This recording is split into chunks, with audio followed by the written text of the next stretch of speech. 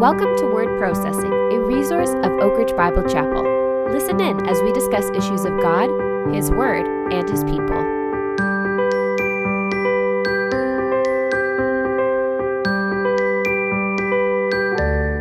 Hello everyone and welcome to Word Processing. My name is Josiah. I'm one of the pastors here at Oak Ridge Bible Chapel, and I'm here with Andrew as always. Hi Andrew. Hey Josiah. Today we want to talk about prayer. It's a common topic in the Christian church if you're around it. It's an important spiritual discipline along with word intake. We want to be praying, having this relationship with the Lord. But sometimes because it's so common, we don't talk about it very often. We don't explain what it is. And maybe you've been around the church for a long time. Maybe you're new to the faith and people talk about prayer. You see prayer modeled on Sunday. But when you go on your own and you're at home or you're in the car driving and you want to develop this habit of prayer, you don't really know where to start. Or maybe you've been praying for a long time and you want to get back to basics. You feel like your prayer life has gotten off the rails. Today, we want to talk about the most simple way to pray, a prayer that I've personally used lots of times in my life, a prayer that's given to us in Scripture by the Lord Jesus himself in Matthew chapter 6. It's commonly called the Lord's Prayer, maybe better titled the Disciples' Prayer, as the Lord is teaching the disciples how to pray. But Andrew and I want to talk today about how to use the Lord's Prayer in Matthew 6 as a template to use for our personal prayer lives. Andrew, have you ever had experience doing this? Yeah, I remember the first time actually that someone took this and broke it down for me, because I was still at the age where we said the Lord's Prayer up to a certain point in my schooling, even every day. I think up till grade 3 or 4, it was still in the public school every morning, but you kind of just got in the habit of saying these words over and over. And I remember the first time that someone was like, hey, has you ever stopped to look at the different parts of the Lord's Prayer and how it leads the disciples praying it into certain things they should be praying for, or certain topics or directions? Mm-hmm. And I know I've heard you talk on this before as well, and I think it's a fascinating subject that we can look at and really help, as you said, guide our prayer life if we don't really know where to pray. Yeah, and even if we do, like Jesus warns about not praying like the Pharisees with all these fancy words and long prayers. Just pray. Just be simple and speak to God as a heavenly Father. And yet sometimes we still feel the tension to use significant words and draw it out because that shows our piety. In the preamble to the prayer that he's going to model for the disciples in Matthew chapter 6, he actually says, "And when you are praying, do not use meaningless repetition as the Gentiles do, for they suppose that they will be heard for their many words. So do not be like them, for your Father knows what you need before you ask." Isn't that such a comfort? Even before we go to prayer, whatever I'm about to pray, the Lord already knows what I'm going to pray. And this is such an important verse that flies in the face of people who say, why would I pray for that if God already knows about it? Mm-hmm. Well, Jesus here acknowledges that your Father knows what you need before you need it, and yet still instructs them how to pray. I think it's so important. So let's answer the obvious question here, Andrew. Why would we pray if the Father in heaven already knows what I'm going to pray for? I mean, it's commanded of us. God desires to have a relationship with us. We exist in this time when we have a high priest who works on behalf of us before the Father. We have Jesus sitting there advocating on our behalf. We have the Holy Spirit indwelt within us. And so we, unlike many of the people throughout the Old Testament, have direct access to God through the Son and the Spirit. We don't have to go and offer a physical sacrifice anymore. We don't have to go to the priest to talk to God on our behalf. We have access to him, so why would we not? Mm-hmm. I think it's the better question. For sure. Hebrews 4, we can go into the throne room of God because we have a great advocate. We can stroll into the holy presence of the Almighty, which is no small thing. We also know from elsewhere in the New Testament that the prayers of a righteous person are effective. James 5. Yeah. And that we have not because we ask not. So we know that prayer actually changes things, that God answers prayer, and he's waiting for us to pray these things. So what Jesus is saying here about God knows what we need, he's not saying God is going to enact what we need, even if we don't ask for it. No, he's saying he knows what we need, so ask for it so that God will give it to you. Sometimes the Lord is waiting for us to ask so he can answer those prayers as well. The Lord knows, but he is also responding to prayers at the same time. And there is mystery there. There is mystery. We're dealing with an infinite God and we are finite beings. But we want to acknowledge both truths because the New Testament asserts them both. Yeah, I think I heard it once described about as like a relationship or a friendship where, if you have a big event happen in your life, something really special for you, maybe it works its way around the social circle. If you went and talked to your best friend about that and was like, oh, I got to tell you about what happened, if they said, oh yeah, I already know, I heard it from everybody else, that would be kind of hurtful, I think, at times. But instead, the relationship is that even though they know what they're about to hear, they want to sit and listen from your perspective. They want to hear you describe it. They want to hear that story because they love you and they care about you and want to hear from you. I think it's a really, not a perfect illustration, of course, but I think it's one that means a lot to me, that God knows everything that's going on. He knows my heart. He knows my mind, but he still wants to hear from me. He wants to hear my perspective. That's why we have Psalms and Psalms and Psalms of David crying out to the Lord with his emotions, positive or negative, because he knows God wants to hear them. Mm-hmm. And we've danced around this a little bit, but I want to say it explicitly also. Prayer also changes us as the prayers. It is teaching us our dependence on the Lord Almighty. The Lord instructs us through our prayers as well. And so it's hard to believe that we need to convince anyone listening to this that we should be praying. So we want to eventually get to the Lord's Prayer, which was what we said we're going to talk about today. But as a preamble, there are reasons to call upon the Lord. And to me personally, one of the greatest evidences for the necessity of prayer is the fact that it's hard to do. Yeah. Why would the enemy distract me so much for the simple act of communicating with my God and my Lord and Savior if it wasn't efficacious, if it wasn't doing something? Why is it so hard that Bible intake, simple Bible intake and simple prayer to God is so hard to habitually do if it isn't important? The things that are so easy for us to distract ourselves from or talk ourselves out of when other things come up. And like you said, it changes us. It's a lot easier to say, hypothetically, love your enemy than it is to actually get on your knees and pray for someone who hurt you. Yeah. Not just that God would rain down lightning upon them and wrath and judgment, but for the state of their souls, and that they would be loved and that you would have the grace to forgive and all these things that we're instructed to do in the Bible. So let's take this prayer one phrase at a time, Andrew, and just kind of, I'll get you to wax eloquent on what this means and how this actually works out in our lives. How we just get told that we don't have to do that? I'll wax eloquent shortly. Yes. Quickly, briefly.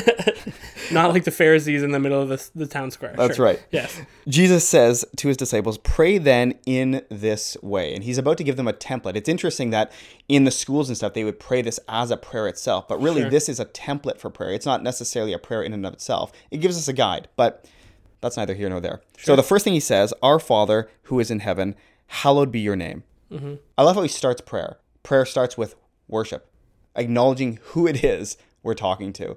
How has this worked its way out in your prayers?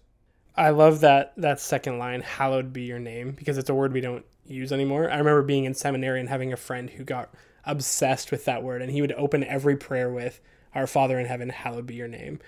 And it's really just a rephrase of God's holiness, right? That's my understanding, is that it's a demonstrable phrase of saying, God, you are holy. Your name is holy. You are set apart. You are so far beyond. So really, these two first lines are acknowledging who we're praying to and the character of the person we're praying to. It is our Father who is in heaven. It's the God who created. He is beyond us.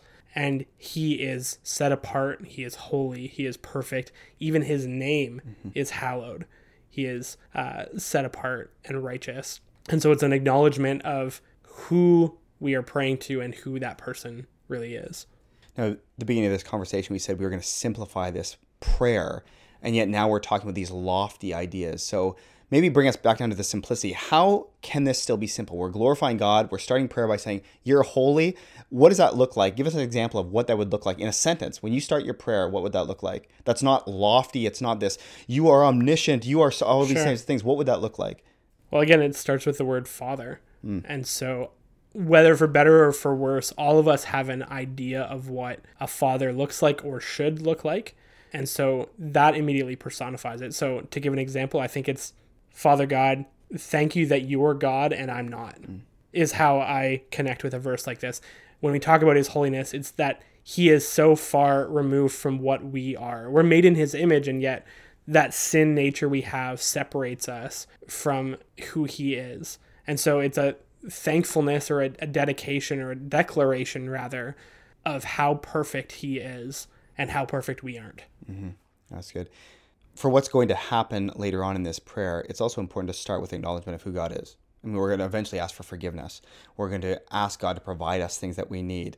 It's important to start our prayer sometimes acknowledging who it is we're asking.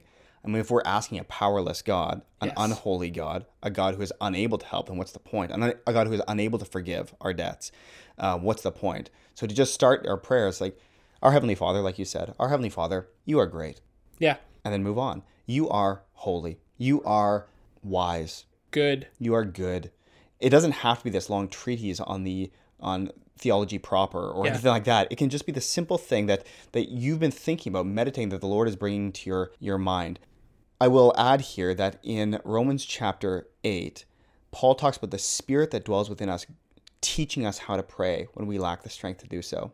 That we actually have the Spirit living in us who can communicate with God. He is part of the Godhead, right? And so even before you pray, sometimes it's helpful to just say, Spirit, help me pray now. Yeah. My Father, you are good.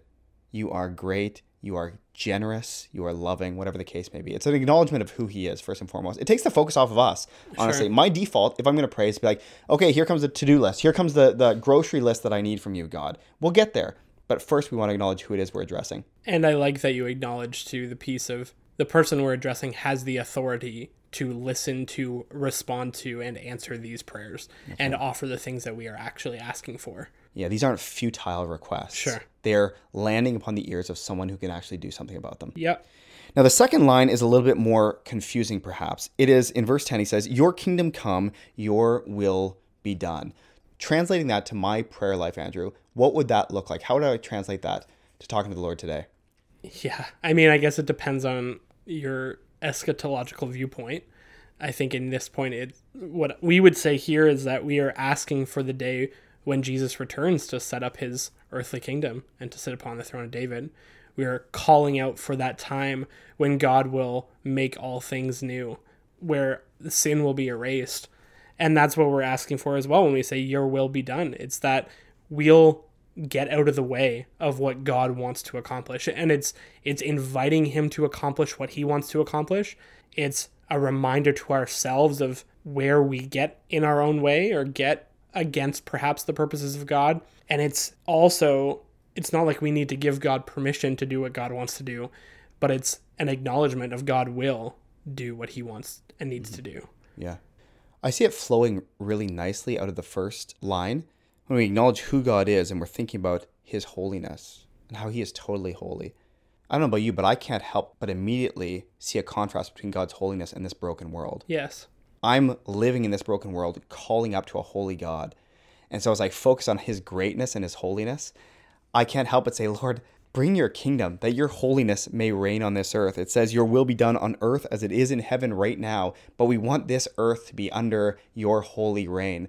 My mind goes there immediately because inevitably I am calling up to a holy God from brokenness, from sinfulness, from despair at times, from disappointment. And so as I call it to God, God, you are great. This world is not, and I'm not. Mm-hmm. Would you please put an end to this suffering? Would you please put an end to the needs I'm about to bring to your feet, right? To the things I'm about to ask you for the sins I'm about to confess. There's coming a day when that will be gone. I will have no more need for asking for these things. But for now, hasten that day. And I think that it comes naturally out of a declaration of how holy God is, doesn't it? Yeah. And I mean, ultimately, the implication there is that God's kingdom is not here yet on earth. If we need to pray, bring your kingdom on earth as it is in heaven, that implies his kingdom is not here yet. And we know in the narrative of Matthew that Jesus has come to offer the kingdom to the Jews, and ultimately they reject it. Mm-hmm. And so now, still 2,000 years later, we are longing for the day when his kingdom will come and erase all of this debauchery, make new, and replace things to the way that they were intended to be. Mm-hmm. Let's just state the obvious. If the kingdom is here now, this is not a great kingdom. It sucks. Yeah, this is not what was anticipated. Now we are not, as the church, as broken people, we are not ushering in a kingdom. I don't have that power. The king and the king alone is going to bring his kingdom. And your kingdom come. Yes. Right? So we want to pray for that. We say, Lord, so going back to how we pray in the morning, keeping it simple. Heavenly Father, you are great. This world isn't. Please hasten the day when you come and make it great. Make it so that your holiness is known throughout all the earth. That's what we long for. Yeah. Now we come to the next line, and it's give us this day our daily bread. And here we get to something that's a little bit more familiar for us, right? To talk about the needs that we have. But it's interesting. It's today. It's specifically in these next 24 hours. Here's what I need. Andrew, how do you sort this out in your prayers? I mean, I always thought I was talking about the little handheld devotional book that comes out 3 times a year, 4 times a year. That's The probably what Daily it is. Bread You're right. in Yeah. capitals. Yeah. I see here, no, it's not in capitals. And I mean, you hit on it already. It's give us what we need for today and nothing else, right? It's forcing us to focus on today because we have enough worries for tomorrow. Tomorrow will worry about itself, as we're told elsewhere. It's the reminder that God will provide for us, and we need to ask him for his provision in our daily lives. And it doesn't have to be dramatic all the time, right? As I was walking to work today, I knew we were going to sit down and have this conversation.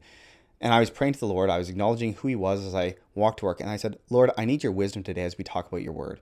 That's what I need today. Yeah. We can do no eternal good on our own in this conversation. We need his Holy Spirit to guide us. That was a need I thought of, right? And so that's just very basic. It's not earth shattering, but I knew that was a need. And so I just left it up to the Lord. Here's what I need. Sometimes when I'm getting ready for work, or maybe you're driving to work in the morning, getting ready for the day, and you're kind of reviewing what you know the day is going to hold, maybe some appointments, maybe some meetings that you have, maybe some conversations, to just lift those up to the Lord. I know these are on the docket for today. Lord, I need your grace. I need your wisdom.